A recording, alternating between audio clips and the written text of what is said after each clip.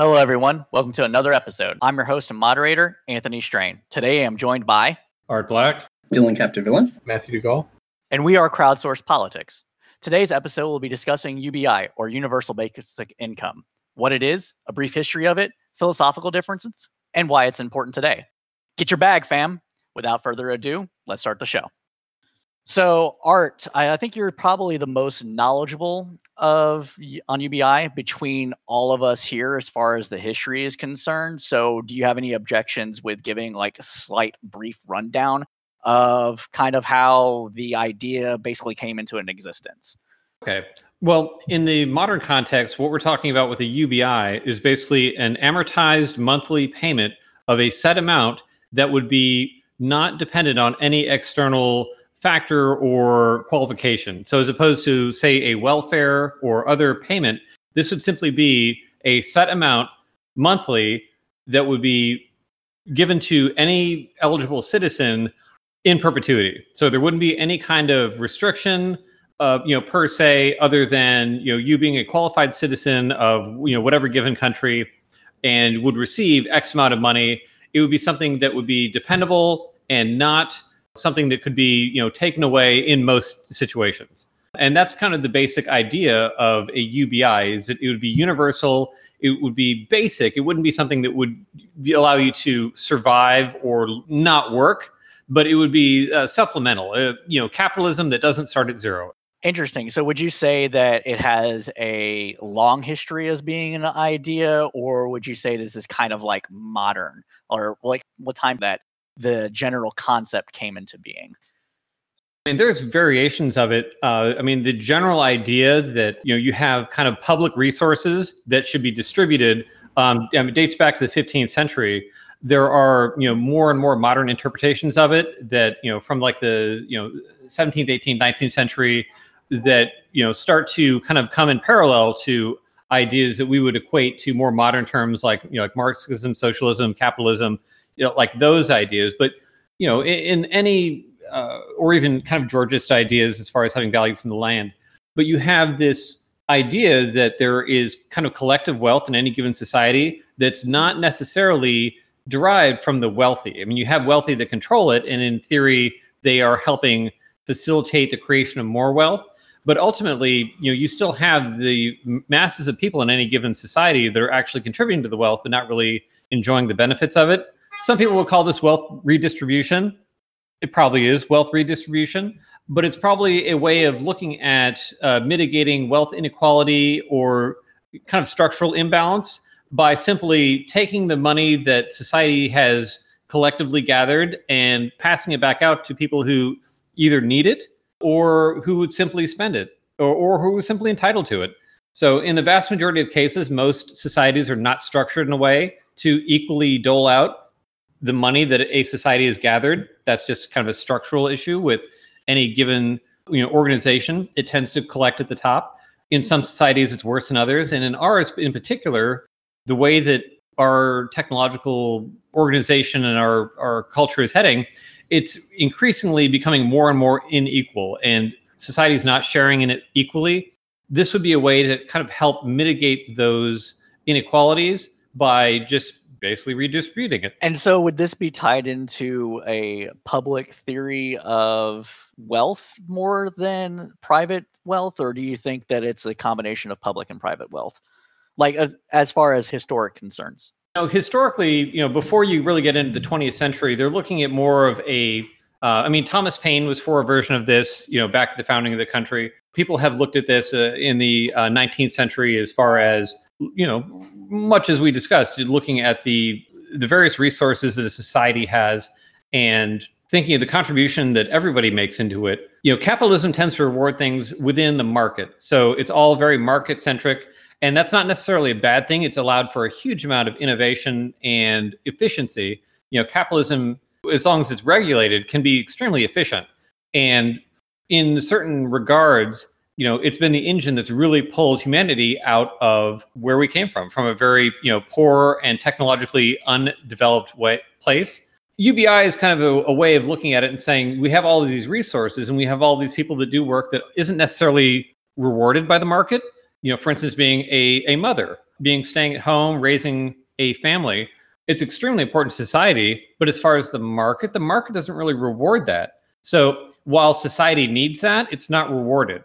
So a UBI might be a way of looking at the various contributions that people make that actually enable a country to be great, but it kind of rewards people without really looking at their market value per se. It rewards them for their general contributions to society, even though that society itself is kind of a nebulous and hard to define term, as opposed to the market, which is very starkly defined. That's a succinct, as we can expect, a wrap up of the historical implications of universal basic income that I think that we can expect. Mateo or Dylan, do either of you have any additional thoughts to contribute to this portion of the topic as far as the history of universal basic income is concerned? As far as the history, no, that was pretty spot on. That was good. Yeah, I mean, that was about as thorough of a rundown as we're going to get. I'd just like to mention that the history of UBI is in a completely different context than it would be today. I mean, modern financial systems are obviously nothing like they were in the 18th and 19th centuries. So regarding the history of it, it's almost a completely different beast than what Thomas Paine was arguing for, back then. That's very much true. I think Thomas Paine actually envisioned it coming through in the form of land grants, if I'm not mistaken. Is that part of it? Do you remember, Art, off the top of your head? Yes. So what Thomas Paine said was, out of a collected fund from landowners, there shall be paid to every person when arrived at the age of 21 years the sum of 15 pounds sterling as a compensation in part for the loss of his or her natural inheritance to every person, rich or poor. So it was more Rousseauian than Lockean for Thomas Paine, since Rousseau was very much part of lands are owned in common. And that it was basically somebody just said, "Hey, this is mine," and everybody's like, "Sure," and that was taken away. No, you're exactly right, and it's the idea of a public inheritance rather than a private inheritance. And in America, we don't question the idea of a private inheritance. We've long had, what they call the death tax and estate tax. But beyond that, once you pay your tax, it's assumed that beyond that, you get your inheritance as a private citizen from private funds. But this is looking at it as far as America being a collective of efforts of the past where our ancestors or people from before did huge labor to get us to where we are today. And from that, there should be a dividend.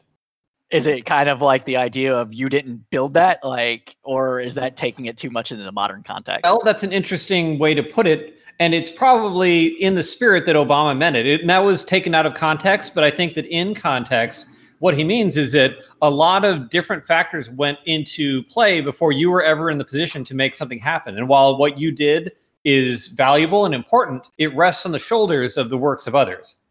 Interesting. Dylan, do you have something that you wanted to add to this? I think that really gets at the heart of how people view a UBI, even today. Even though, like I did say, it was in a completely different context, but I think people still have the same kind of motivation and justifications for it, which is that it's all based on a sense of, well, a lot of it, for most people, it's based on a sense of justice, right? It is essentially redistribution from the rich to the poor. That's how most people think of it. I don't agree with that assessment. I think of it more in terms of an economic tool, a financial tool. And I think that the main proponents today of the policy, the main academic proponents of it, kind of view it in a utilitarian sense. A lot of economists are utilitarian now. From a utilitarian standpoint, though, wouldn't a negative income tax be preferable? That's a big question. But let me put it like this. Like, you run up trillions of dollars in opportunity costs, giving people the amount it costs to raise poor people out of poverty, and you're giving that to literally every single person. I feel like a negative income tax would just kind of target the people who need it and who actually... Yeah, so I would argue that today we already have somewhat of a negative income tax. Generally... Our current system actually does a pretty good job at taking care of poor people. Yeah, it takes the form of the EITC mostly today. That would be the biggest part. What's the LIFT Act? Kamala Harris's proposal would be the closest to a negative income tax. And do you want to explain what specifically the definition of a negative income tax is? It's basically an income tax. It's like the progressive tax that we have now, except instead of going down to zero, you go through the zero lower bound, you go negative, which means you receive payments at certain levels of income. Let's say there's like a threshold at equilibrium. You're going to get taxed $0. You go above that, you're going to pay taxes. You go below that, you're going to get money sent back to you. and it's going to guarantee you a level of basic income. While the negative income tax is kind of a way to guarantee a basic income level, it shouldn't be completely confused with the earned income tax credit, because the earned income tax credit is more geared towards helping people with children. Yeah, I don't conflate the two. I think a negative income tax is... I mean, I don't even really support a negative income tax even. I think the system we have now is fine. I don't think there's even a problem to be solved, especially not with UBI.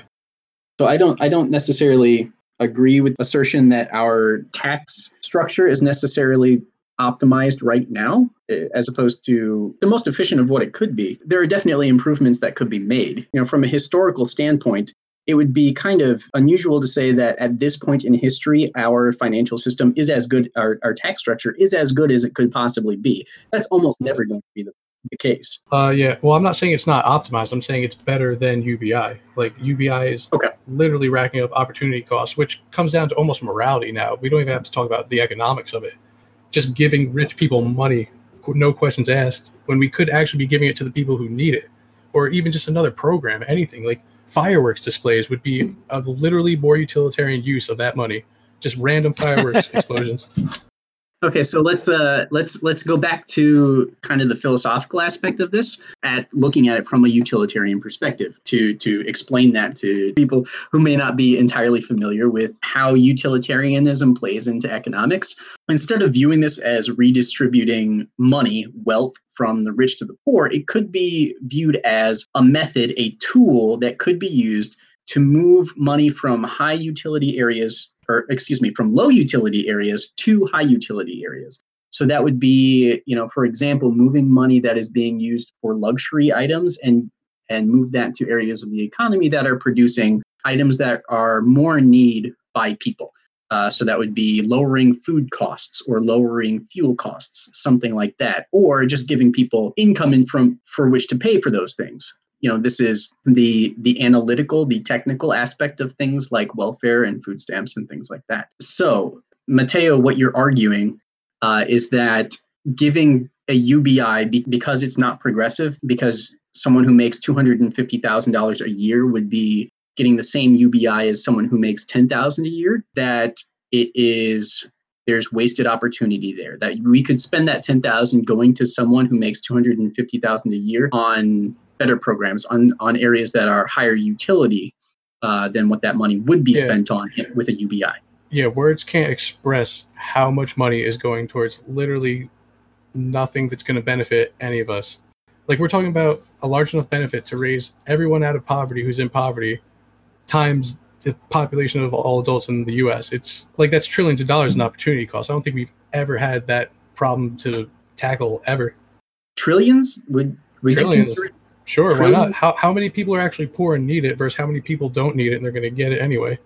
It's more people are not poor than poor. So I think you have to define need, and I wouldn't define need in a qualitative sense. I would define it in a quantitative sense. Anyone who's getting below whatever you call basic income, who needs to be brought up to basic income, unless you're talking about like $60,000 a year, it's going to be a lot less people that need that, or that will come up to that basic level with help.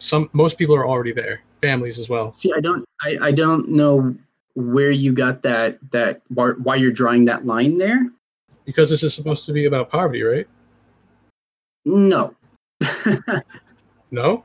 So then what is this? Is there a problem? This is where the philosophical discussion takes a turn between people that are more conservative minded and more liberal minded, or anarchic. I wouldn't even call myself conservative on this. I'm asking questions. I know. That's why I'm saying, like, I'm not trying to say that you are conservative on this. I'm saying that that's the divide. So there are people on the left who see universal basic income as a way to free people from the drudgery of work. They want to see work to be actually something that is voluntary. As long as people have to work in order to survive, it is not a voluntary action. Wouldn't a negative income tax achieve that? A negative income tax is generally tied to employment. Yeah, but everyone's going to have that basic level of income, privately employed or not. Otherwise, it's not a negative income. It's generally tied to employment, though, and that would be the sticking point for those people. Yeah, because people who don't need it, why would you give it to them? People making above whatever basic level. What What he means is that people who aren't working wouldn't necessarily be eligible for that tax credit. Correct. That's what I'm saying. Why wouldn't Because they be they're not eligible working. for it? You don't. That's not a condition. Maybe for one person's, that might be a person's specific plan, but I'm talking about a general net income tax. I'm talking about a basic income achieved through that. It's going to be for anybody who's not making whatever we define basic income as. So there are two big differences between what you're proposing, the negative income tax, and a UBI. The first is that a negative I'm not even income proposing it. I'm just saying it's sorry, what you're asking about. Okay. The first is that a negative income tax is progressive, so the more you make, the less you receive as a benefit. And two is that because it's a tax credit, you receive it essentially at the end of the year. It's not something that's reliable that you would get, let's say at the beginning of every month that you can expect. And I think expectations are an important part of people's spending habits, for sure. Easy, make it every month then. Problem solved. Yeah, that's a problem that can be solved. I think Milton Friedman actually had it where he was based on the person's prior income tax before the program took effect. So when you filed for taxes. I don't think I'm being unreasonable here. No, you're not. No, I don't think you are either. I'm talking about people who aren't rich are just not getting the free money. And people who aren't well off enough. If anything, we don't have to not spend that money. I'm not saying we have to keep it at the treasury or never print it into existence. We could spend it on anything else. And I wasn't even joking about the fireworks. It is funny because of how true it is. There is more utility to blowing things up in the sky than it is just to give it to Buffett. As far as opportunity cost, from a command economy standpoint, where you have this higher echelon that looks down and says you should be spending your money on this or you should not spend it on that makes sense. But when you get down to the mechanics of people who are living their lives and just spending money, it doesn't matter what they're spending money on. If you have people who are living out in Idaho, Nebraska, wherever, and you have these communities that are getting money, if you're out and you're buying cupcakes, it might not be the best use of your money, but you might be contributing to some local bakery. And that small business is going to be able to hire people. They're going to be able to bring in not only more employment, but more income, generate more tax revenue. You're trying to micromanage people's spending. And we could have fireworks displays. That'd be cool. We could have Dear Leader who thinks that it will raise morale by having fireworks. But ultimately, it doesn't matter what people spend money on as long as they're out generating velocity of money, whereas they're putting money back into the economy where local businesses can take that money, hire people, pay taxes, and keep everything going at a kind of a dynamic and local level. I think that from a certain point, thinking of things as an opportunity cost kind of misses the point of people living their lives and getting the enjoyment they want out of it with the money that, in theory, should be their money or, what we should deem as their money as far as a dividend, something that society pays to them. Yeah, but we're not owners of a company, so that dividend, it wouldn't even work like that. But I want to just say one thing. I never said to micromanage it. I was just bringing up the fireworks display to talk about how the relative utility of giving it to rich people, less rich people, moderately rich people, middle-class people who are well off, and so on, versus just giving the people who actually really make below what we define basic income levels. But everything is achieved by negative income tax. What you said, freedom, being able to move around, because once you lose your job, you're going to get payments, whether you make it monthly or only one time a year, which is not a good idea.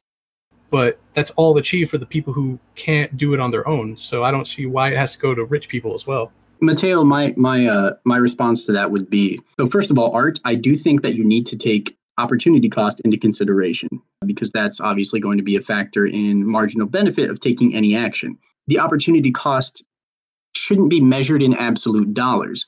Giving $10,000 to every person who's making, under $30,000, that would have a much larger impact on the economy than giving $10,000 to someone who's making $250,000 or more. Absolutely, that will give you money velocity. Giving it to those people, almost anything else you do with that money is better than giving it to people above a certain income threshold. But what I would also argue is that that $10,000 you're giving someone who makes $250,000 or more isn't necessarily going to prevent you from spending $10,000, somewhere else where that is high utility. It's not quite as simple as that because we're not measuring those opportunity costs in pure dollar amounts. We're measuring them in how they affect quality of life metrics. So that would be things like inflation, consumption's savings ratio, or productivity, employment, growth, long-term and short-term growth. Sure, you're not saying things that are untrue. What are you addressing? What I'm saying is that while you see giving $10,000 to someone who makes $250,000 in a year as losing $10,000 in opportunity costs, I wouldn't say that's the case. I would say it doesn't have a significant effect on inflation or anything like that. So I wouldn't necessarily say that has a negative opportunity cost. I don't know why you come to that conclusion. It's absolutely that. That's money that can be spent on poor people that need the money being given to rich people. It's as opportunity costing as you get. So as far as like being a one percenter, like if you're talking about making more than $300,000 a year, you're literally talking about 1% of the population. I'm talking about anyone above whatever line we draw basic income at. Anyone above that. Every single person above that line. Okay, but that's immaterial. And the reason I say that is because you're talking about a very, very, very small percentage of the population. Most people make under $100,000 a year. A very small percentage of Americans make over $300,000 a year. And literally, when you say 1%er, you're talking about people that make more than $300,000 a year. When you're talking about an optimal or an optional system where people could opt into it, is Bill Gates going to spend the time to opt into a freedom dividend? Probably not. You have a lot of people who theoretically don't need the money and could get it. But the advantage of giving it to everyone like they do in Alaska, where if you live in Alaska, you get part of that oil dividend no matter what, is that there's no stigma. So right now, for Americans, if you're taking welfare, you're thought of as a dirtbag. You're a leech. You're not giving into society. You're a taker. You're a moocher. You're a leech. However you want to say it. The benefit of having a universal system that, yes, in theory, some rich people don't need, is that it is universal. It is for everyone. And while you'll have some rich people that might take money they don't need, you're talking about a very, very small number of people taking a very, very small amount of money compared to what they're paying into it. It's really not a big deal. Like 13.5% of the population are impoverished. I'm talking about the other, 87% of people. Okay. The number I'm talking about is closer to 87% of the population. I'm not talking about just the 1%. That makes no sense. Okay, so first of all, an extra however many $1,000s in a year is still going to benefit people who aren't impoverished. Sure, it's not going to not benefit them. Second, this is an important part, which is that the vast majority of the population still thinks of all of these things in terms of justice and not necessarily as economic policy. And in that sense, there is a psychological cost to not making this for everyone, to adding some sort of qualifier to who gets it and who doesn't. And that is something that you have to consider. And I would say that the psychological cost of restricting it from higher income people would be greater than whatever benefit there is from saving that little bit of money at the top. That makes absolutely no sense because I think it does, though. No, we're talking about a massive bill versus a fraction of that. And you're like, everyone's going to be upset with that because we're not giving it to the rich people as well. Okay, so I think we're talking about different things. I think you're talking about 85% of the population, whereas I'm talking about the top 10%. I'm talking about solving a population. You're talking about appeasing other people. I don't even know what the problem would arise. People just would do what? They would complain about it or they wouldn't take the money? It's the same problem that you have currently with welfare, whereas people. How much of a problem is that, though? A huge there is. problem. No, Matteo. No, it's a problem. Sure, I wouldn't call that a huge problem by any measure. The problem that you have here it's the same problem that you have with welfare, where people want to see welfare eliminated because they believe people are getting something for nothing and it's not benefiting them directly, and that is a huge problem that compounds on every other problem that we have in society. It's something that happens. It's true. Hold on. Let me finish. If you give it to everybody and then tax it out of the economy, which is what we would probably be doing, then you do not have that stigma because everybody is getting that $1,000 or whatever the amount is a month. And they're like, well, I get it. Everybody else gets it. So I'm not going to complain about it. I understand. It's the difference between Social Security and something like welfare because it's not means tested. But the negative income tax doesn't have to be like that. You don't have to go apply for it. It could come automatically to you. Everything the UBI does, this could do, minus giving it to people that just makes no sense to give it to. But giving it to everybody solves that psychological problem and that sociological problem that Dylan and I are talking about. It solves a psychological problem by just giving it to people, no questions asked.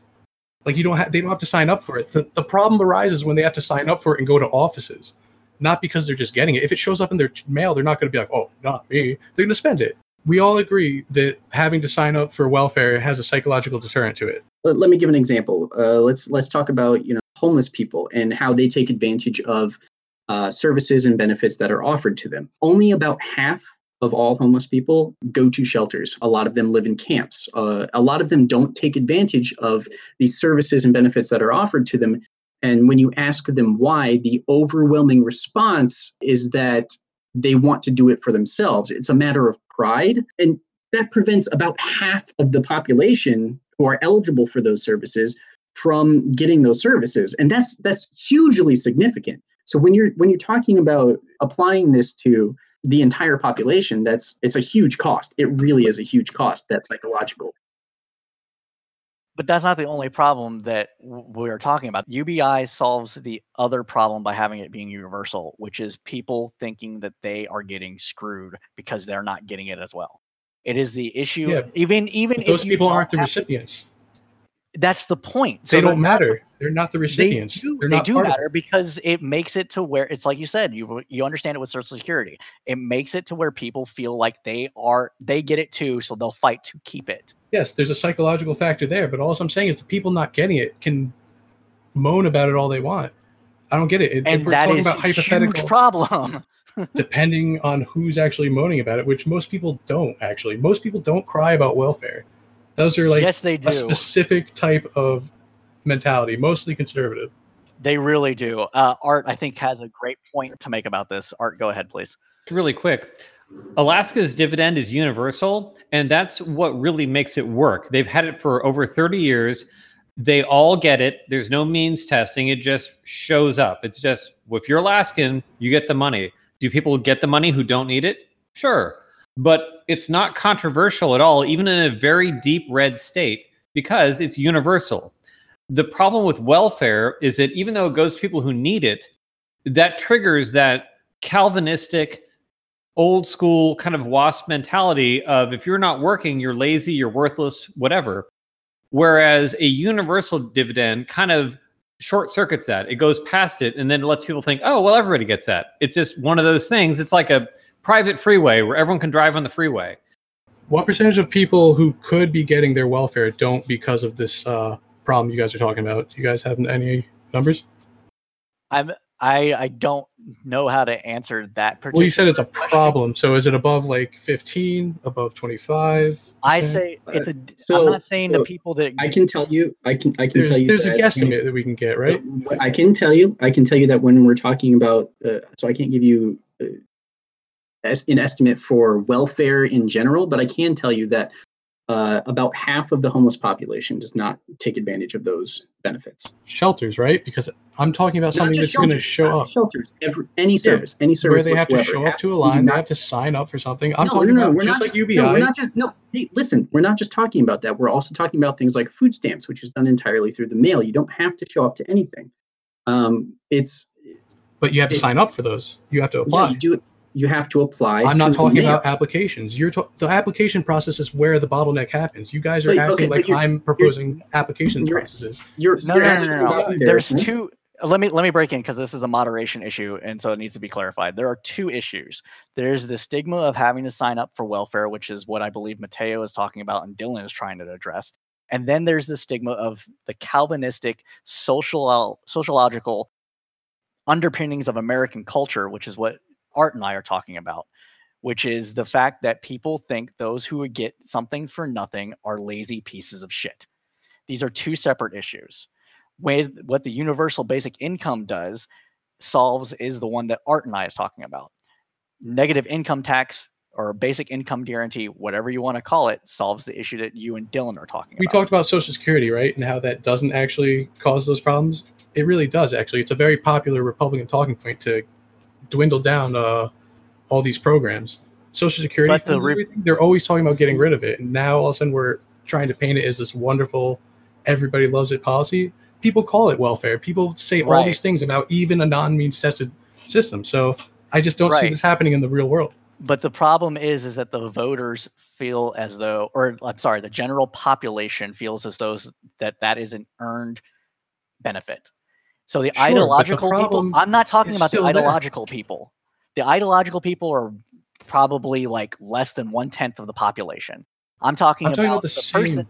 I'm talking about the Tea Party people, not the Tea Party people. The MAGA people that are like, welfare is a drain on society. If they want to get this, they should have to work for it. Just like what you say is true, they shouldn't think that way, right? When it comes to Social Security, that way. They don't think that way when it comes to Social Security. That's the point. They don't. The MAGA people. I could find Republican articles right now talking about how Social Security is a drain on society. Yes, but those are the ideological driven people. The people that supported the Tea Party and were they're mainstream politicians. I'm talking about the mainstream. But the people we're talking about the general population as a whole. So those you're talking abstractly, and I'm using real world examples. No, I'm not talking abstractly. Let me finish my point. The people that said keep your government hands off my Medicare and Social Security. Those are the people that Art and I are talking about. You're talking about the ideological driven people that managed to get voted in. Do you believe that we addressed your point, Mateo? If not, please. No. Please. Okay, so please. You told me what I was saying, and it was completely wrong. I'm saying the problems that you say will exist already do exist with something that's not means tested. Like you say, if it's like Social Security, people won't complain about it like that. And then I say they do, and you say that's only ideological people. You marginalize them, but it's not. It's mainstream politics for a reason. These are representatives of large swaths of Americans. Those people that you're discussing, I do not believe that their voters actually want them to get rid of Social Security or Medicare. I believe that the people that you are talking about are very low amount of people. Their voters would have their heads if they tried to get rid of those programs. If they actually tried to get rid of it. Okay, perfect. Let me go with that. Let's go with that. I want to go with that low amount of people, though. It's a low amount of people now with Social Security, and it will be a low amount of people with a net income tax as well, probably. Why would it be so different with that than it is anything else, especially if this is non-means tested? It's just in your mailbox. Boom. Once you go below a certain income level. Well, I guess it is means tested, but you don't have to sign up. Not means tested, but there's no sign-up process because that's the bottleneck. It happens at sign-ups. These people feel bad talking about their income, sending their information out, thinking maybe someone in their town who works at the office might see it. This is all automated. It's all algorithms now. Just like a UBI, that problem is solved, I'm saying. And I think that's I just think that's a separate problem. That's all I'm saying. I think there's two problems. There's that one and the other one. What's the other problem again that UBI addresses? The UBI having it universal makes it to where people who don't get it won't bitch about it. Yeah, but we already see that with Social Security, so that's wrong. But what was the other point? The other point is the people feeling ashamed having to sign up for it. Yeah, we could take care of that too. But I don't think your point. I think that you are overestimating the amount of people that bitch about Social Security. That's it. Well, either way, Social Security is going nowhere, just like a negative income tax would be going nowhere. Like the people I disagree. Well, yeah, true. I mean, it's never say never, but I was saying I disagree with the fact that if there was a negative income tax, I think more people would be trying to get rid of it than they are trying to get rid of Social Security. I don't know. Looking at the price tag, man. We're talking about trillions of dollars in differences. 13.5% of the population really needs to have their income brought up to a good level of income. You're talking about adding that 87% extra, and everyone's going to be like, hell yeah, that's the better option. Nobody's going to go for that if they see those numbers. And guaranteed, some news pundit is going to put those numbers up. And it's going to be so intuitive for anyone who sees it. So again, when you say trillions of dollars, I think that $1,000 a month for every adult, which is a low UBI, might I add, is 2.5 trillion or something every year. So 13.5% of that is the people who actually need it. So yes, literally trillions in opportunity costs. Well, see, that's the part that we should probably talk about more. Okay, which is that you're saying that only 13.5% of the population needs it. We can bump it up to 25 just for argument's sake. We can make it high. Let me finish. Please stop interrupting for a little bit. So 13.5% is the percent of the population that's below the poverty line. we're not just talking about benefiting people who are below the poverty line. You're talking about an very extreme progressive implementation of this. Whereas, I'm talking about $10,000 or 12,000, $10,000 to 12,000 a year for someone who's making 60,000 a year. They're not below that 13.5% line, but it would still benefit them. Sure, of course it would. But we can also spend that money on something better. Let me finish. If you want to say that that money could be better spent elsewhere, it's already, we're already spending that 12,000 on people who are making less. So where would that 12,000 be spent else? If not spent on them? And again, it shouldn't be measured necessarily in dollar amounts, but in other economic quality of life metrics. The poorer people would be the ones who get it. The people who still relatively make less. Like, there's just, you could even spend on that. You could spend it on food programs. You could spend it on schools. Like, everything else is a good idea compared to just every single person getting that money. Even if 50% of the population needs UBI to get them up to a certain level, it's still, we're talking about trillions in opportunity costs. And there are other ways to measure opportunity costs. I'm not saying that's absolute. I'm just saying dollars to donuts, that's what we have so far. I would completely agree with the assertion that we should be spending that money on wherever the highest utility area is. And if that's not someone who's making $250,000 a year, then it's not someone who's making $250,000 a year. But I also don't think that that's necessarily a straight up opportunity cost. I don't think spending, applying that evenly for everyone is going to cost, I don't think taking that 10,000 away. I don't think net opportunity cost. I see what you're saying. Sure. No, it wouldn't be the gross number I give out. I get you. But I don't think taking that 10,000. I don't think taking that 10,000 away from someone who's making 250,000 a year is going to allow you to spend 10,000 or whatever exactly on something else like schools, right? I think schools are obviously, spending on programs like that are obviously bridges. Important. I mean, the list is so long. Why give it to so many people who just really, by any moral standard, shouldn't be getting it? Like, I don't even have to talk about economics. Again, it's who's going to be like hell. Agree with that. I think another thing that needs to be said is that a UBI or a negative income tax does not repeal progressive income taxation. So that if you're concerned about the opportunity cost, that $1,000 they get a month that they don't need from the rich people will just be sucked right back out at the end of the year. Net income tax is more of an extension of progressive taxation. It's like, if you look at a number line, how you can go less than zero, it's basically just doing that with taxes. Art, you have a point that you wanted to make? Do. Every gun that is made, every warship launched, every rocket fired signifies, in the final sense, a theft from those who hunger and who are not fed, who are cold and who are not clothed. This world in arms is not spending money alone. It is spending the sweat of its laborers, the genius of its scientists, the hopes of its children. This is not a way of life at all, in any true sense.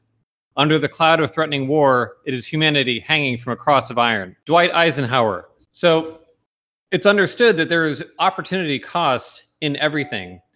But we're talking about a very, very small amount as far as paying billionaires a $1,200 a month UBI versus getting to that UBI in the first place, which puts $12,000 in the hands of everybody who needs it.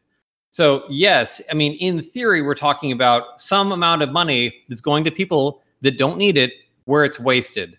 But in the grander systemic side of things, you're talking about putting a huge amount of money, not just in every individual hand, but every family's hand. So if you have a couple, it's not 12,000, it's 24,000. It might be 36,000 if there's an older child who lives at home. Communities that are away from San Francisco, New York, and Los Angeles that don't have jobs suddenly have income. They have money coming in that suddenly can spend money, where these 13% that people who are in poverty, suddenly the local bike rental shop or the cupcake shop or whatever, they need to hire people, and it lifts people out of poverty because these poor communities have more money to spend, and these people who are on the margins are lifted up. So while I understand and I get the idea that if we had perfect information and perfect intelligence and could spend money perfectly, it would be great. But in the real world, we really can't do that. And we can't really limit ourselves to not spending money. When we think about the ridiculous amounts of money that have already been wasted, we can't paralyze ourselves trying to find perfect solutions to problems that would be solved with good enough solutions. I think that argument there, you supported UBI pretty well, but that same exact argument supports net income tax. The only difference is the people, because you know the study we're talking about, or I was talking about earlier, above a certain income level, people don't really spend it. They just kind of put it away. They hoard it or something. That's exactly what's going to happen above, I think it's like 67,000, 75,000 a year. And that's what we're going to see. Like, it doesn't change all of a sudden because everyone's getting UBI. People spend on what they spend, and the market will pull it out if it pulls it out, but they're making too much money where they don't need it. No, I completely understand your point, Mateo. It is one of the biggest splits between a negative income tax and a UBI support. It is why you have people like Charles Murray of the libertarian ilk and people like Milton Friedman that prefer a negative income tax. But on the other side, the reason that people like Art support a universal basic income is because it addresses the need to have perfect information, and it addresses the fact that people will be against it if they're themselves are not benefiting. We don't need perfect information. That is the biggest difference between those two. And I think we ran about this for a long time. I want to bring in Shawn Dixon. He's one of our longtime members of Crowdsourced Politics, the debate group. Shawn, are you there right now? I am. So you're our first guest on the show. This is something that we want to do on a fairly regular basis. How do you think our discussion has gone thus far? Very good, very thorough. Maybe a little bit above my intelligence level here and there, but I'm trying to keep up. I don't knock you, man. You're a very smart guy, but I'll take that as a compliment. This is the kind of thing that we're going for. What was one of the key takeaways from the first half of our discussion? Definitely, Mateo's point is you guys have been focused on for a while now. It's definitely something I didn't really consider, as far as people that don't necessarily need it getting it. I'm sitting here thinking about it more and more. And I'm thinking, the people, I think what you're saying, Mateo, is people in the middle class and upper would, they don't really need it, so they shouldn't get it. Is that right?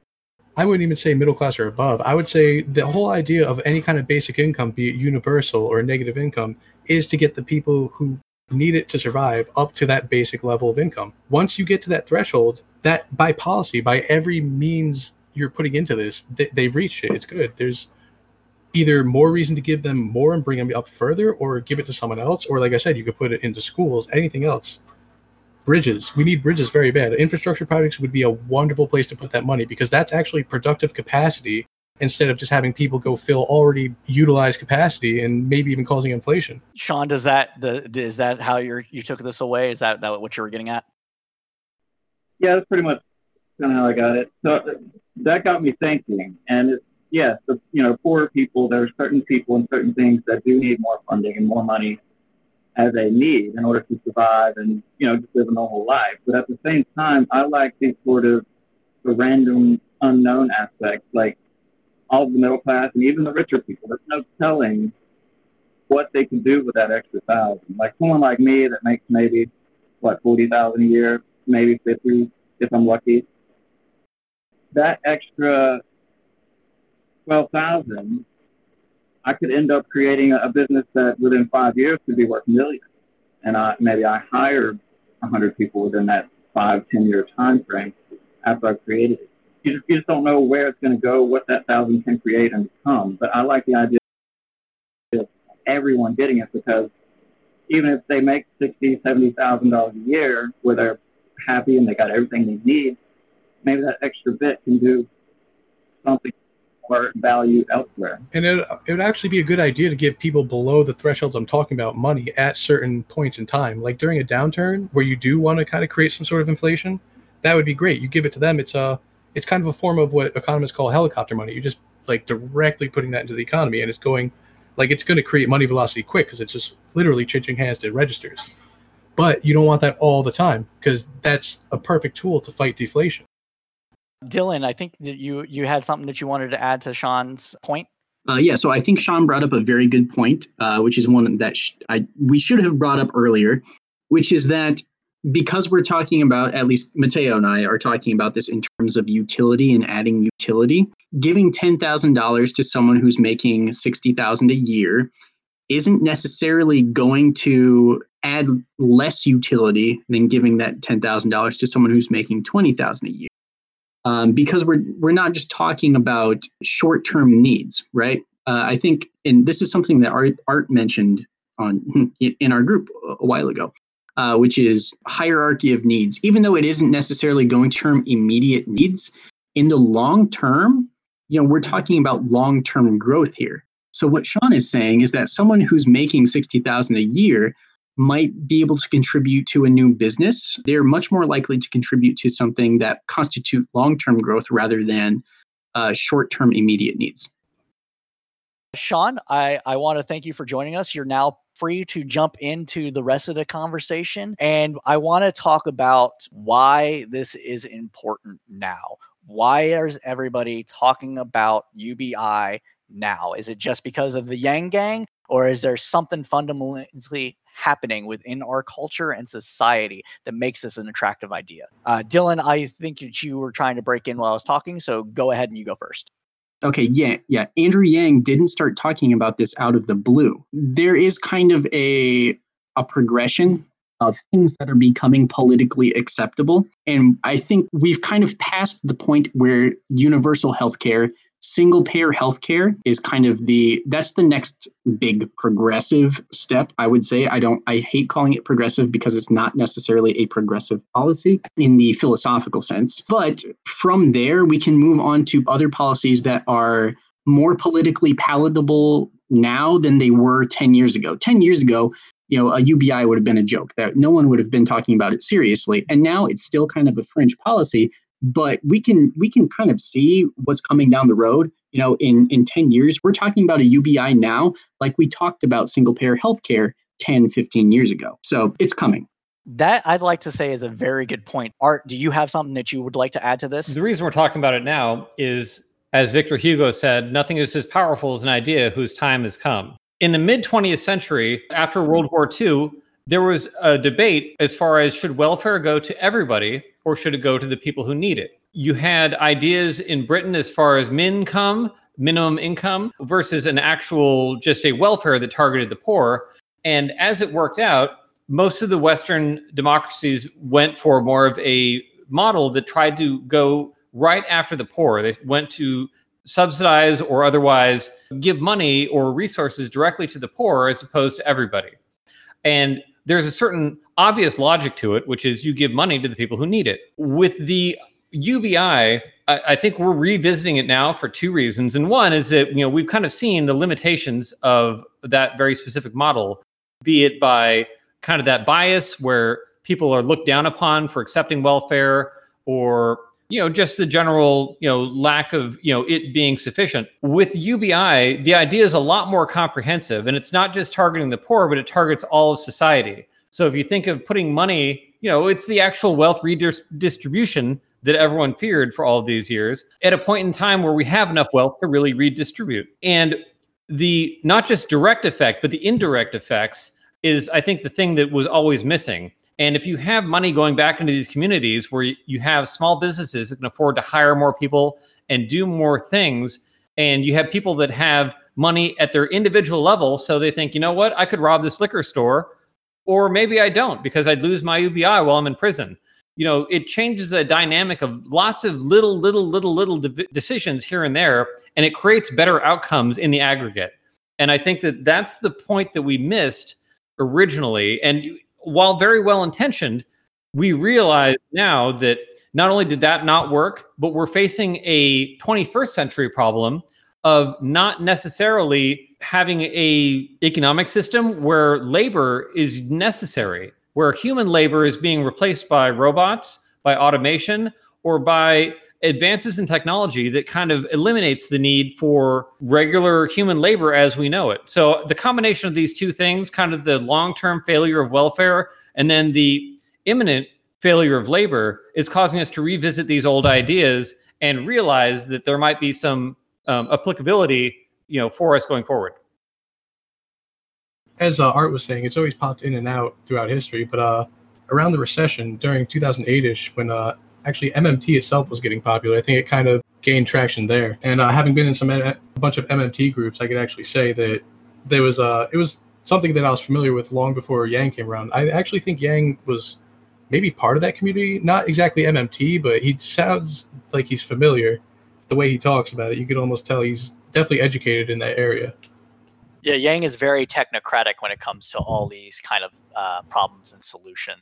I did want to make another point, though. We keep talking about like the benefits of spending money, and it would cause a lot of growth. It would absolutely cause growth, but we're not looking at the costs of it. Without a corresponding tax to eat up the inflation it would cause, we're going to have a heavy dose of inflation. This is not just a little bit of money. Like this makes quantitative easing look like child's play, because it's just literally going into the economy instead of excess reserve accounts. So we would actually have to find a way to extinguish the inflationary pressures from it, which I think would be useful during recessions, not just all the time, every time. I can agree with that. I think that it should be mentioned again, though, that a UBI or negative income tax, whatever ultimately, because I think we all agree that something's going to, and it's inevitable. One of these versions is going to come, but it doesn't replace progressive income taxation. So I think the worry of not being able to pull it out of the economy is not one I'm personally concerned with. Dylan, did you want to have something to add to this as well? Yeah, so Mateo's absolutely correct in that by itself, a UBI, in the way it's intended to be implemented by most people today, it would be expansionary. You need to have some kind of contractionary policy to go with it in order to balance out the inflationary effects. That being said, it doesn't necessarily need to be $1,000 a month, right? That's what Yang is proposing. It needs to be pretty substantial to have a positive effect. Some of the studies have shown 2.5 trillion is about the baseline, because it does have to be pretty sizable to have the positive effects that the studies actually looked at. But $1,000 a month, like Yang's, I think comes out to around 2.5 trillion a year, if I'm not mistaken. Yeah, 2.5 trillion a year, which would that would equal, and that's just free money in the economy. That's not in excess reserves or anything. That's just sloshing around. That would be like what, equivalent to 1/8 of our entire GDP. I would like to know how much actually currency is in circulation right now. I would be surprised if it's even 2.5 trillion. Current like physical currency, like cash. Yeah, like what we would be doing with UBI. We're going to be multiplying. Well, I wouldn't call it necessarily cash. I would say the ones and zeros that it represents everyone's banking transactions. So the answer is going to be about 20 trillion. That's GDP. I'm talking about money in the system. GDP is just the final cost of all goods and services. Well, yeah. See, that's kind of what I think. Money in the system that's sitting around doing nothing isn't money. That's by my definition. Well, I'm not talking about sitting around doing nothing. We're talking about people who would be spending it, right? It's going to be going towards I think acceleration. What Dylan is saying is that he thinks that the 20 trillion that it represents GDP is actual money in circulation, but I don't think that that's the full amount of money in circulation. No. GDP is a misleading number. Yeah, GDP is a very unimportant number a lot of the time. Oh, no. I disagree entirely.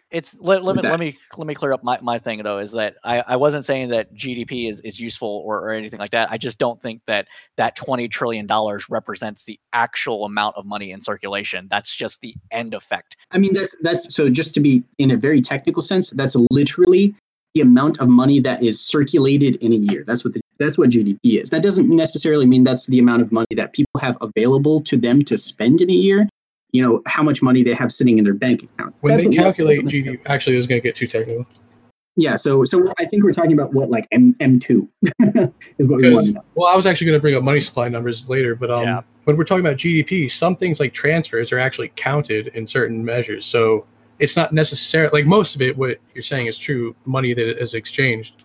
But a lot of it is... I think that we're getting a bit too into the weeds on this particular subject for what we're actually talking about. I know that it's very important, but I think Art wanted to bring it back towards the automation point. Art, am I mistaken on that? If not, go ahead. I think that we're talking about UBI now for specific reasons. And to go back to 1971, a UBI plan that, came into effect under Nixon's White House, it was advanced by the Democrats. It's called the Family Assistance Plan, passed in 1970 and again in 1971. And basically it stalled in the Democratic Senate because it wasn't high enough. They were talking about $10,000 a year, in inflation-adjusted dollars.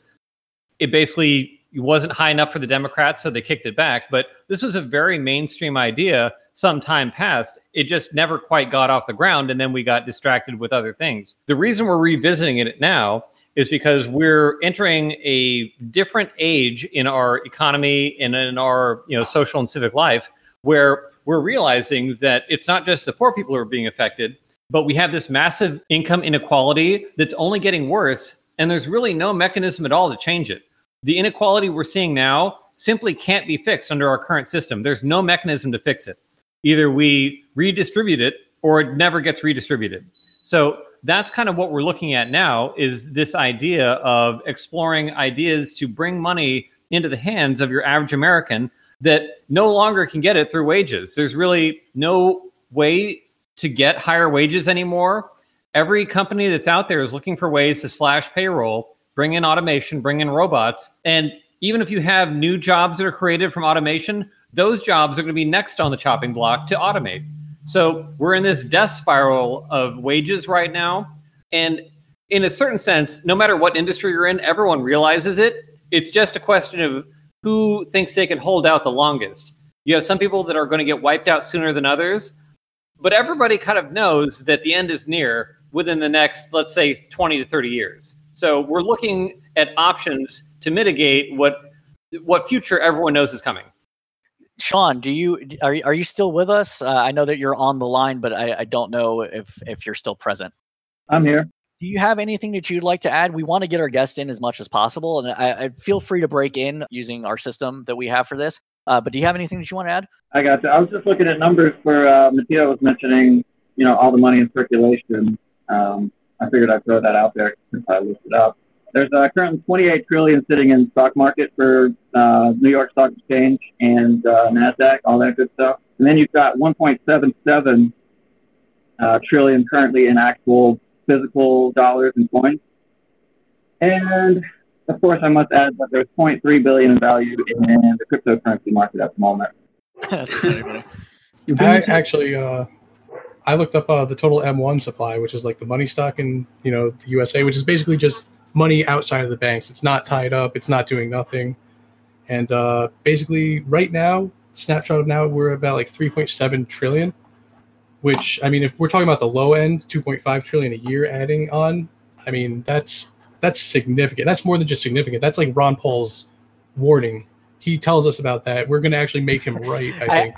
It's funny that much. Say that. Oh, God. And then he's going to brag about it, and he's going to sell it. Well, he's going to be dead, probably. He's pretty old. Oh, God. But all I'm saying is that's a lot of free moving money. Like with QE, at least it was held mostly in like bank accounts, like excess reserve accounts, where it was like they were getting money to not spend it. Bernanke made sure they didn't put it into the economy because of that kind of inflation pressure. Yeah, you're right. No, that's quite a bit. That's a huge percentage of what we have right now. That's moving too quickly. That's not sustainable at all. That's every year. Yeah, that's every year too. And so we might have to raise taxes. But I think then this is partly why I'm a little bit concerned about UBI, is because we don't really have a housing shortage market right now as far as actual physical homes that are available for people to purchase. But the first thing people are gonna do with that money is try to move into a better place. And in cities, it'll be a problem, but it just amplified a little bit.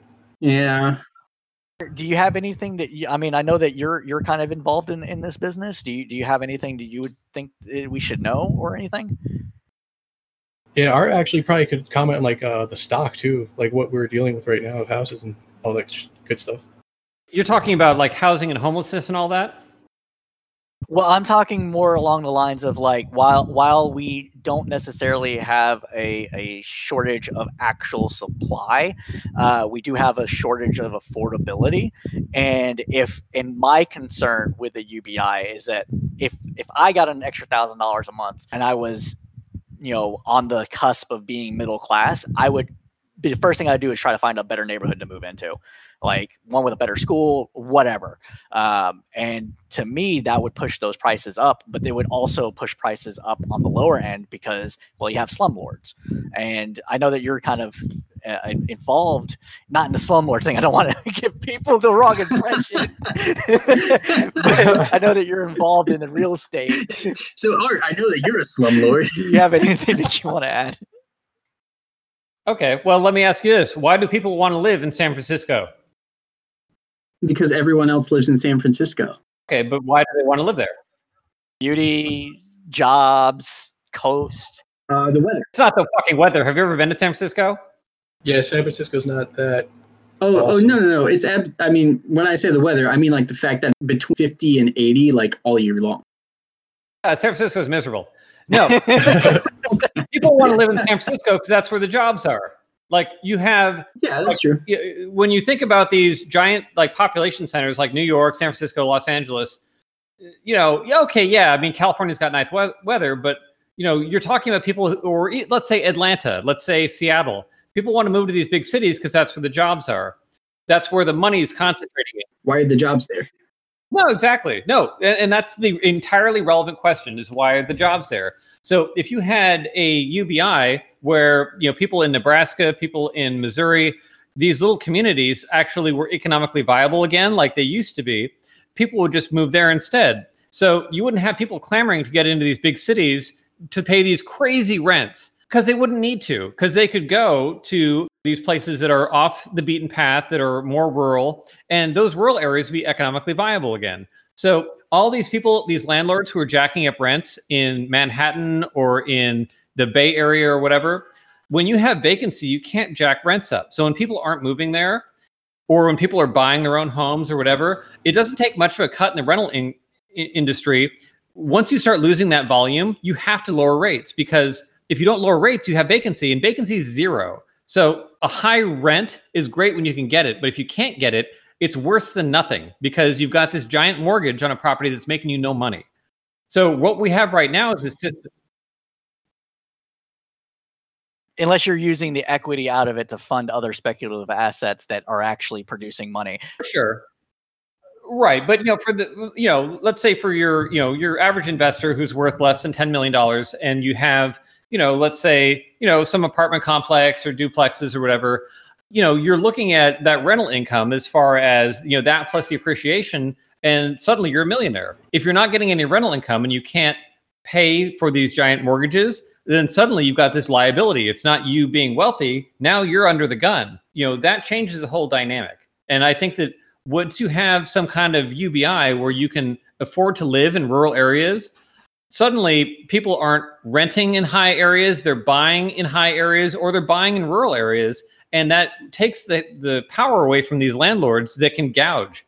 And that's a very interesting point that I actually have never thought of. Like, I didn't think of the knock-on effects of UBI creating more robust economies in the rural areas. So it might actually lead to people moving back and trying to start businesses in their hometown. Great point. Mateo, I believe that you wanted to break in. Yeah, on the popularity of cities, I think a lot of it has to do with the same reason why a country has a good economy. It comes down a lot to geography. And even though, the weather in a lot of these cities suck, they always have ports. There's always something drawing that money in. And with extra money, people would branch out, of course. I mean, people go through trends from rural to urbanization back and forth throughout history. But also, I think a lot of it has to do with what's actually available. There needs to be some sort of navigable waterways. There needs to be potable water, easy to reach. There's a lot of things that you see people gravitate to. So that area there, that's limited. And a lot of America is not even very hospitable to begin with. That alone is a constraint, which probably actually isn't that much. There's probably a lot of land. I'm probably overstating it. But another constraint would be the actual housing market. Like, I agree, in time, people would probably be able to build houses. They'd have a lot more stuff going on. But in the interim, like during those market shifts, there would be a lot of price revolution, and it would be to the upside, because just the amount of supply is not going to go up with not right away anyways. It's not going to be new houses every time. Yeah, exactly. There'll be a period. But eventually, that's what'll happen. Dylan, did you have another point that you wanted to make? So I think rural economics, Art was talking about, a UBI making rural life more viable. And I think that's true in some regards and not true in other regards. The main cost to rural living isn't necessarily like gas prices or anything like that. It's time, transportation, and not being around anything. And so even if you're making an extra 10,000, that doesn't necessarily mean you're going to want to live an extra half hour away from the city that you want to be in. Generally, people want to be around cities because that's where the things are. That's where their interests are. That's where you can go to see shows and restaurants and all of that. You don't necessarily want to be out in the middle of a cornfield. Shawn, yeah, please go ahead. Yeah, being a guy from a small town of like population 2,000, you're absolutely correct about that's exactly why I wanted to come to Atlanta. I wanted to get out of that place as soon as possible. But $1,000 a month in everybody's pocket is probably going to create more forms of entertainment. There's going to be venues popping up here and there. That's the way I'm seeing that going. And we also have to acknowledge that people are starting to move east, I guess, is now the thing. People are starting to move out of Silicon Valley to get to the more quieter areas and kind of bringing that with them. If you would have seen Austin 10, 15 years ago, it was, we'll maybe say 20 years ago, it was not the thriving city that it is today. It is night and day. So, Shawn, you mentioned that you're from a town of 2,000 people. That's more than twice the population of the town that I'm from. So that's probably why we're on the same page. But actually, Anthony, yeah. So you're talking about people moving east out of Silicon Valley, and that's sort of true. I think the fastest growing tech city in the country right now is Des Moines, Iowa. And that's because it's a very low cost of living and it's a very cheap place to start a business. That's why I know a lot of people who have moved directly from California, from Silicon Valley to the Midwest. And it's not just Des Moines, it's also places like Omaha and Kansas City, places with low costs of living that are becoming very popular. And it's the people that are not able to break into Silicon Valley. So to Art's point, to bring it back to UBI, this might actually help that accelerate. And this is a point that I have not heard somebody make before. And I think this is a very good point, and it's a very good selling point. Well, I lost my train earlier. I found that train again. So basically, back to the housing thing and the inflation costs. The same thing that's bringing up UBI in general, which is automation, robots doing all the work, AI, etc. That same thing is going to create less cost when it comes to housing, right? Because there's going to be less cost for human labor to build the houses or, get the resources, etc. And to add to that, people are more on the move now. They don't want huge houses like they did, like our parents might have and before. They want small, simple, maybe even modular. You've got these container homes now. People living in vans is very popular. We know Scott doing that. So I think that whole thing would be very important to consider in the housing discussion. Very good point. Very good point. Dylan, you have something that you want to add? Yeah. So I think Art was bringing up, he kind of, Art and Shawn were both touching on a very important point, which is that when we're talking about a UBI, we're talking about, again, not just poverty alleviation, but we're trying to talk about this in terms of long-term economic growth, right? And when we're talking about long-term economic growth, we're talking about mainly two things. We're talking about A, population growth, and we're talking about B, increases in productivity. Right? Those are the two main contributing factors to long-term growth. Now, typically, increases in productivity have come through investment, which would be stemming from higher end incomes. People who invest in new businesses who then go on to innovate, which is kind of one of those nebulous economic metrics that we need to really get a better sense on, which then lead to increases in productivity, right? Innovation is kind of the key to long-term economic growth, but it's not something that we can, easily look at and say, hey, this is innovation, right? Because everyone thinks they're innovating when that's not necessarily the case. It's only really measurable in terms of productivity growth.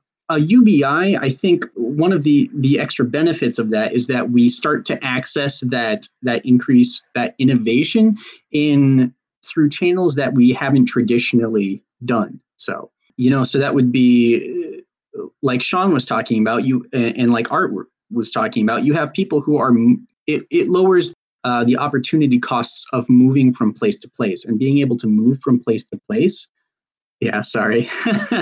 And being able to move from place to place is, that will help you start a business. We're running a little bit short on time. Mateo does have something that he wants to add. Go ahead, Mateo. Yeah, I just wanted to comment on automation. The rate of displacement due to automation, I don't think that's even as quick as the rate of displacement due to job loss during the Great Recession. And we were able to adjust our current system to fulfill all those people. So I don't think the automation problem is necessarily a specific UBI fix. I think a lot of things can handle that, and we'll have to somehow if that's where things go. It's also possible that we won't be totally automated out. It's up in the air. It's hard to say which way it's going to go. Automation over the long term is probably a good thing, but it does have negative short-term consequences that we need to handle. And we also can't know what people will necessarily do once jobs are eliminated. Or when they say jobs are eliminated, I don't think every single job in the face of the planet is going to be done by a robot now. But I think we also can't know like exactly how people are going to feel without work. I think people need to work, or they need to be busy somehow. Otherwise, humans aren't really great animals. We get up to a lot of what some people would call no good. Yeah, that's the point I was trying to make. The whole having a society, having a definition to uphold to something that you'll be judged by is actually, as much as I criticize it, generally is probably a good thing for most people. Talking about the homeless population in Seattle again, which I have experience working with, I ran an employment program, and employment was the very first thing that we tried to, next to finding shelter, employment was the first thing that we tried to get people into. And that's because, not because of the income benefits of employment, but because being integrated into society had a tremendous positive psychological benefit. You don't have to be Protestant to find honor in work. It feels good to actually create and to do something, even, well, not always. I mean, some jobs are just miserable. Yeah, that's the thing, though. Exactly. Like, I don't think there's dignity in all work, but there is dignity in work, and I think that's one of the. I think depending on perspective, because I think janitors are more important than we'll ever give them credit for in our society. There's a lot of work that should be honored that isn't, but those people can still hold that. I completely agree with that, but I'm saying like a person that just puts boxes together all day or something that can be automated and will be more efficient automated. There's not necessarily dignity in work for that. Yeah, just rote tasks. That's like almost unnatural. It would make someone depressed. And like you need to kind of specialize or something. Right. And that's the thing. Like, so there's an idea that I think some people have where they're like, no, there's dignity in all work. And I don't think people actually feel that way if they're doing something that true. Art, do you have anything you want to add into this? So at a certain point, I do agree that there is a quote unquote dignity in work because that's how our society is framed. And if you think about humans as hunter-gatherers or in our original kind of natural state, we're built to do things. Like we're not supposed to be sedentary. We're supposed to be out, actively engaged, working for the tribe, working for our individual selves, working for whatever. So there's a certain logic to that. However, our current society, if you think about like a cashier or some guy scrubbing a toilet, I mean, there's dignity in that, but really you're doing that to make a paycheck so you can keep a roof over your head and feed your family. It's not necessarily fulfilling or anything important. It's kind of the same logic of people saying, well, Jesus is fake, but you should go to church because it teaches you morals. Well, yeah, I mean, going to church does teach you morals. You could find morals on your own, or you could go to church and have it kind of implanted into you. I mean, there's an argument either way, I guess. And it's kind of the same thing with work. You have these rich people who inherit a lot of money, and they might have empty, kind of vacant lives, but they're not giving that money away to go scrub a toilet because it's a better problem to have than having to scrub a toilet. I don't think those rich people are doing nothing. They're very, very busy people most of the time. Even like people who have like life handed them, like Kim Kardashian. She's all day doing stuff, but that's beside the point. The whole honor and work comment that I had, I didn't mean relative to other things. We were talking about people with nothing to do when I made that comment. I mean, other than sitting around idly, almost people would much rather prefer well, not people like me. I would much rather just free money, but I feel like most normal people would actually like to feel like they're contributing to the society. And that's what I wasn't saying, like, I mean, obviously scrubbing toilets sucks, and most people aren't doing it because they're like, that's it, man, I'm going to do that for society. But at the same time, relative to, we were talking about automation or just people being jobless, that's still, I think people have see a lot more honor in that than just like sitting around. I could be wrong. Yeah, well, but you talk about honor. I mean, that's a very artificial concept. So that's kind of what we have to look forward to in the 21st century. And maybe not in 5 years, maybe not in 10 years, but certainly in 30 years or 50 years, the point where there really is no manual labor left. And there really is very little intellectual labor left. A lot of this stuff is simply going to be automated out from under us. And we can argue about how long it's going to take, but we're really at a point in history that is unlike anything. I mean, really, almost more significant than the invention of fire. I mean, we're at the point now where we're going to be able to not just augment human capability, but replace it. And we've never been at that capability before. It's uncharted water for us. And that's really the burden of the 21st century, is to figure out, how do we answer these existential questions that have sort of always been with us, that we've never really had time to stop and think about because we just had to fucking work. We had to get the bills paid. We had to pay the mortgage. We had to do what we needed to do to keep a roof over our heads for our kids, for them to get on to the next level. And that was really just it. Even in the golden age of American prosperity, there was really no answer to the existential questions. We just happened to do better at the material side. And we're suddenly at that turning point where the lessons of the past don't even really apply anymore. And we don't want to kind of go, extreme about it, but we kind of have to recognize that this is a departure from the problems of the past in a good way and a bad way. And we just have to figure out a path forward. And that's why we're revisiting the idea of UBI now. Right. So what I was trying to say is, back to the point of, people need work, dignity, all that stuff. There's always going to be the majority of people that are only working just to get by, to get what they need. And they're just always going to be that way. There's always going to be that group of people in society. But then you're going to have the other minority percentage that are just going to spend all that free time learning, like Art said, it's going to be sort of the next age of self-education and exploration, where we can really find the answers to everything. We're going to have all that free time to discover what we need to discover without interruption from work. Replacing the drudgery of work with a universal basic income in order for people to unlock their full potential is a great way to end the show. I'd like to thank Shawn Dixon, our very special guest on the program, and we hope to have more of you on the program in the future. I'd also like to thank Jennifer Travis, who has been a great help on the back end with helping us edit and research topics. Without her assistance, we would not be able to continue this program. And as always, keep your head up through the political storm.